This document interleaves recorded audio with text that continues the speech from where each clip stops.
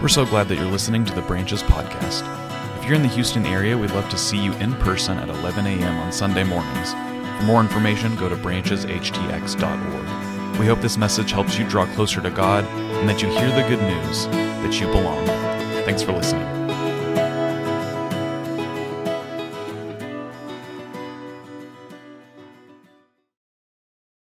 Thank you all for being here. Go ahead and if you want to continue to get food and there's coffee in the lobby, we're just glad that you're here today for brunches. We love doing this to start the new year, and it's just a great time for us to reflect on this past year, to look forward to the next one, and just be in community with one another. So like I said at the top of the service, we want to keep it very chill today, and there's still some seats kind of up here in these front tables here and some in the middle tables, so find a seat where you can. We're glad you're here. If we haven't met before, my name is Colin. I'm the pastor here, and I just want to welcome you to this place. A few years ago, at a previous job I had, one of our coworkers, whose name was Jim, invited me to pick him up from the car repair place. His car needed to be repaired. And I realized later that he really didn't need a ride from me. I was just new, and he wanted to connect with me a little bit. It was awkward. Just to be clear about that interaction. Jim's very nice, dear friend of mine, love Jim. There's an age gap and a cultural gap, I'll say. And I realized that was the case when I picked him up from the car repair place, was taking him back to work. It was very quiet for a little bit, and he said, "Hey, Colin." I said, "Yeah, Jim." He said, "Do you own a suit?" I said yes. I wish I said no, because I got the sneaking suspicion that he would have bought me one if I had said no. And he was asking me because I never wore a suit, and he always wore a suit. When I came to work, I dressed like this, and he dressed really fancy. And it reminded me, that common phrase, Mark Twain said it, Shakespeare said it in so many words, actually Marcus Aurelius said it, the clothes make the man. The clothes make the person, to be more universal and inclusive here, that what you wear says something about what you expect to experience in a place or in an event. What you wear says something about who you are. At that same church that I was at, a man came up to me after worship one day and he said, one of our past pastors, every time he preached, he looked like he just got done mowing the lawn. And then he said, "And you look like that." I'm like, man, I feel so welcome. I feel so glad I'm here. The clothes, he thought, made the man, and the man that was made there was the lawnmower. The clothes make the person. Landon was telling me that when she was like 12 or 13 years old, she was visiting her family in Atlanta. And when they were in Atlanta, her grandmother, Gigi, took her shopping to, some of you will get this reference, you'll know exactly the aesthetic I'm talking about, at Limited 2. And so she was going to get some clothes in that kind of, middle school awkward phase. And she got some pants, and she got kind of one of those ruffly tops. And she said some like slip-on platform shoes. And this was all to get an outfit to wear to go to the laser show at Stone Mountain in North Georgia. And she said she kind of had this feeling of just like, are people looking at me? Like, look at my cool new outfit. Like, it makes you feel so special when you put on clothes, when you put on an outfit that makes you feel important, or makes you feel like you're dressed really, really well, or it fits just perfect, or it's exactly what you wanted. The clothes make the person. And not just make the person for the one looking at the person from the outside, but on the inside as well. Like, you feel a boost of confidence. Like, I remember when I got a tailored suit for the first time, when I had my first big boy job, I felt like really important and professional.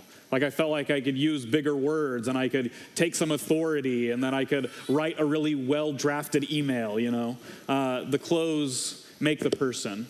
And that's kind of what we see in Isaiah today. When we think about the beginning of this new year, I wanted to look back at the prophet Isaiah. The book of Isaiah, just so you know, a lot of scholars think is actually written in thirds, that as we have it now is one piece. It was actually in three pieces, and we're in the kind of third today, and starting in chapter 61 and verse 10. And this portion, a lot of people think, was written after the Israelites, the people of Israel, came back out of exile. They were exiled out of their own land, brought back to their homeland. And this is kind of a reflection on that, thinking back to the time they were in exile in Babylon and then returning to their home. And so we're in Isaiah chapter 61, starting in verse 10. It says this: "I will greatly rejoice in the Lord. My whole being shall exult in my God. For he has clothed me with the garments of salvation. He's covered me with the robe of righteousness. As a bridegroom decks himself with a garland, as a bride adorns herself with her jewels. For as the earth brings forth its shoots, and as a garden causes what is sown in it to spring up, so the Lord God will cause righteousness and praise to spring up before all the nations. For Zion's sake I will not keep silent, for Jerusalem's sake I will not rest, until her vindication shines out like the dawn, and her salvation like a burning torch. The nations shall see your vindication, and all the nations your glory, and you shall be called a new name that the mouth of the Lord will give. You shall be a crown of beauty in the hand of the Lord, and a royal diadem in the hand of your God. Friends, this is the word of God for us, the people of God. Thanks be to God. In that time that Isaiah and his people had returned to their home, they were looking back on what God had done for them. They had looked back on the ways that they had mourned and lamented and longed for a home, longed for a place where they could sing their old songs again, longed for a place where they could raise their children and build beautiful community together, longed for the way things were, but also for a future. And I thought of this passage this week primarily because for many of us, we're in that in-between place where maybe we look back at 2023 and we think, good riddance, let's do a new one, let's start over. Or maybe we look back and we say, I don't want to leave 2023, this has been the best one, and I don't know what's in store for this next one. For most of us, kind of like what we talked about last week, maybe it's a mixed bag, that there's some good of the past year, but there's also some stuff we're really ready to leave behind. And there's a future that we long for, but there's also some maybe unexpected things ahead of us, some things that we don't want to face, some things we know we will have to face, that it's mixed in some way.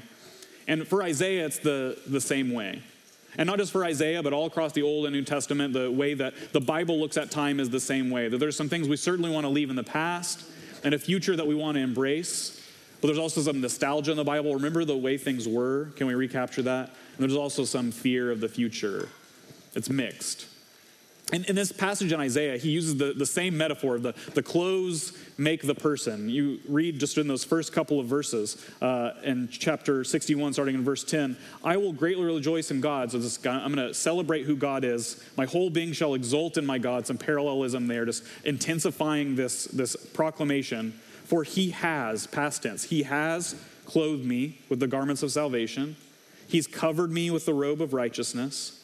And as a bridegroom decks himself with a garland and a bride adorns herself with jewels. This beautiful image of God putting on a robe or God putting on a piece of clothing, God taking something from his closet and putting it on his people. Something that belongs to God, he's putting on the Israelites. Something that belongs to God, he actually puts on Jesus, and then Jesus in hand puts it on us. But then in Isaiah, he didn't go to like Comp 100 in college, so he mixed metaphors here. He clothes people with righteousness and clothes them with salvation. And then kind of connecting. For as the earth brings forth its shoots, and as a garden causes what is sown in it to spring up, so the Lord God will cause righteousness and praise to spring up among the nations. God's done something new. He's clothed his people with something new, and he's birthing something new in them. He's growing something. There's this kind of dual metaphor here, this clothing and these plants. There's something put on a person, and then as Isaiah describes it, and actually all the way through the Old Testament and the New Testament, there's something that God does in a person. There's something that belongs to God put over, covered, and then something that God works in the heart of a person. We actually celebrate this and identify this in baptism when we have a baptism here. We say an outward visible sign of an inward and spiritual grace. We put something on, water, and God works within us something new in our heart. There's some dual words in Christian theology we use to talk about this: impute and impart. I almost wasn't ordained because of these two words, because I used them in my ordination paperwork and mixed up their meaning. So if you ever decide to get ordained, if you want, now you'll know if you want to use these words. Impute versus impart. Imputed righteousness, kind of the way Isaiah talks about it, is this righteousness that God puts on us. It's a clothing, it's a garment. It's something that doesn't belong to us, and it's put over us. It's done for us, on our behalf. We talk about that all the time. God did something for us. Jesus died for our sins, we say. It's on our behalf. And then impart is this other righteousness. It's the righteousness that God works within us then at this point. That in our heart, God begins a new work. We don't become instantly holy, instantly good, instantly moral, ethical people in a moment, but we begin that process in that moment. God does something for us. God does something in us. John Wesley, one of our fathers in the Methodist family of faith, says the same words. There's these prepositions. God does something for us on our behalf, and then he does something in us. He gives us a new garment. He puts something over us. Then he grows something in our hearts. Paul talks about this too. We work out our salvation with fear and trembling. Or in Matthew's gospel, we read in typical kind of translation that Jesus says, my yoke is easy, my burden is light. Eugene Peterson says that Jesus' words are closer to, I won't give you anything ill-fitting, something that doesn't fit quite right. I'll give you something that actually belongs to me, but I'm going to make it fit on you. The same thing that Isaiah is talking about. God does something for us, and then he also does something in us. As we enter the new year, I just want to share kind of something of my own mood or kind of disposition in this season. The day or the time between Christmas and New Year's is a huge bummer to me. Anybody else? There's all this build-up, expectation for what we're going to get.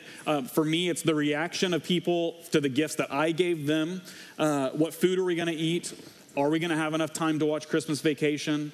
Can I stay in my pajamas all day? Whatever else. So there's all this stuff, all this build up to Christmas Day, and then it's over. And the leftovers run out. And your family goes home, for some good, for some bad. The decorations are still up, but they have a different vibe to them. Maybe people still have their Christmas lights up, but they don't turn them on anymore. There's decorations, but it's not Christmas anymore. We're kind of leading up to New Year's, but Christmas is over. And I was already kind of feeling this. I get this kind of melancholy because I love Christmas so much, but I went to Target a few days ago and was like picking up some normal stuff, not gifts. And then we have a picture of it from Target just a few days ago. Yeah. God, I was already feeling bummed out. And then I was like, now I'm really bummed out. Like, this is where Christmas was. Like, this is my heart. Like, this is where Christmas was. And I expect, there's like one little Christmas tree up there in the top right, This is, I guess, where Valentine's Day will be, pretty soon. And then I was talking to Landon about it. She's like, this is where the egg-shaped Reese's will be. Praise be to God. And then in September or October, it will be Christmas again, But this is where it was. And as we think about leaving 2023, going into 2024, as we think about this beautiful gift of this truth that God does something on our behalf, gives us righteousness that belongs to him, but then makes it belong to us as our possession, then starts to work something new in us, is to think not of these shelves as a bummer, as big of a bummer as it is for me right now, but as a metaphor, as a picture, as a beginning, as a clean slate of your heart, of your spiritual life, of your relationships, of a place where you can put in exaltation and glorification and celebration and praise of God, of a place where you can shelve the righteousness and goodness that God gives you, of a place where you can remind yourself of God's salvation when we come to the table or when we go to baptism and witness someone in baptism. There's so many tools and resources and people and communities that help us put one thing at a time on the shelf to set things and to celebrate and to fill those things up just a little bit. And when it gets overstuffed, maybe we can seasonally take things away and put something new there. And as we leave 2023 and look into 2024, the last thing I think we should be reminded of is that the new year is arbitrary.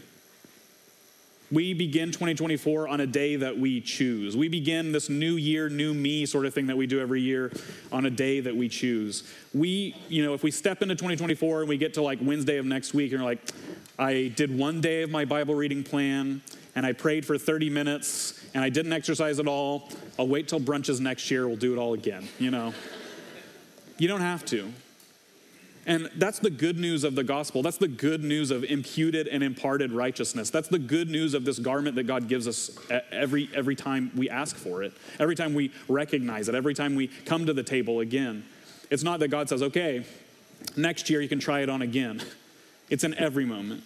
God is inviting us and drawing us and beckoning us to celebrate and rejoice with Isaiah and with the people that Isaiah is talking to and with. I rejoice in the Lord. I exalt in the Lord. He has, past tense, given me a garment of righteousness and a garment of salvation. And it's not ill-fitting. And it is for me. He's done it on my behalf. And it's growing something anew in me. And maybe it's really small. And maybe the shelves feel empty. And maybe it doesn't feel like it's going to be a good year. Or maybe I'm really want to go back to the beginning of this one. And in every moment, not just on January 1st. We're invited into a new season, a new time, a new place, a new opportunity, a clean slate, because God has given it to us. He's done it for us, and he's doing it in us.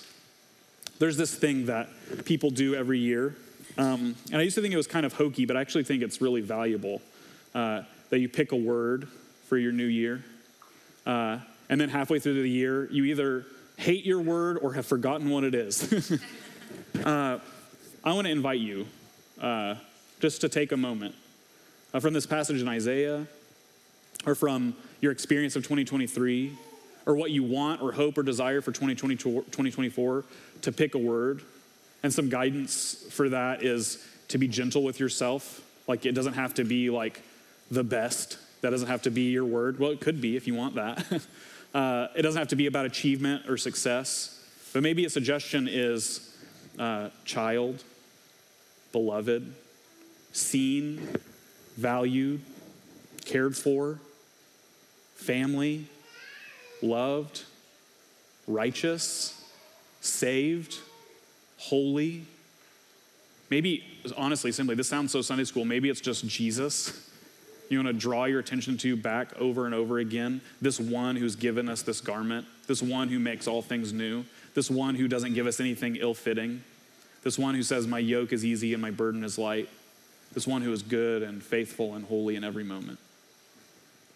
The New Year's arbitrary, but now we do have this moment. Maybe you are full of this inertia and energy, be like, okay, this is it. This is my year. This is going to be it. May it be so. And if it's not, may it be so on February 1st. And if it's not, may it be so in July or August. And if not, then maybe the next day or the next day. And every opportunity we feel like we failed, God is gentle and kind to us and says, my child, my son, my daughter, wear this. It's mine, but now it's yours. And I'm working out something new in you every moment. Thanks be to God for that. Let's pray. God, we have expectations for the future. We have things we're ready to let go of in the past. And we have you, making our past new again, making the future hopeful for us, putting a new name, a new way of being, a new piece of clothing over us, maybe even right now. And you're also beginning to work something anew in us to make us the people you've called us to be. Help us be aware of that work you're doing in us by your Spirit. Make us aware of your goodness, your gentleness to us, your invitation to us. Cleanse and clean and clear the shelves of our hearts to put up the things and fill it with the things that you've given us, that remind us of who you are, that remind us of the mission that you've given us. And make us with you righteous, holy, good, kind, generous, compassionate people, little by little. We ask all of this in your name, the one whose yoke is easy and burden is light, Jesus. Amen.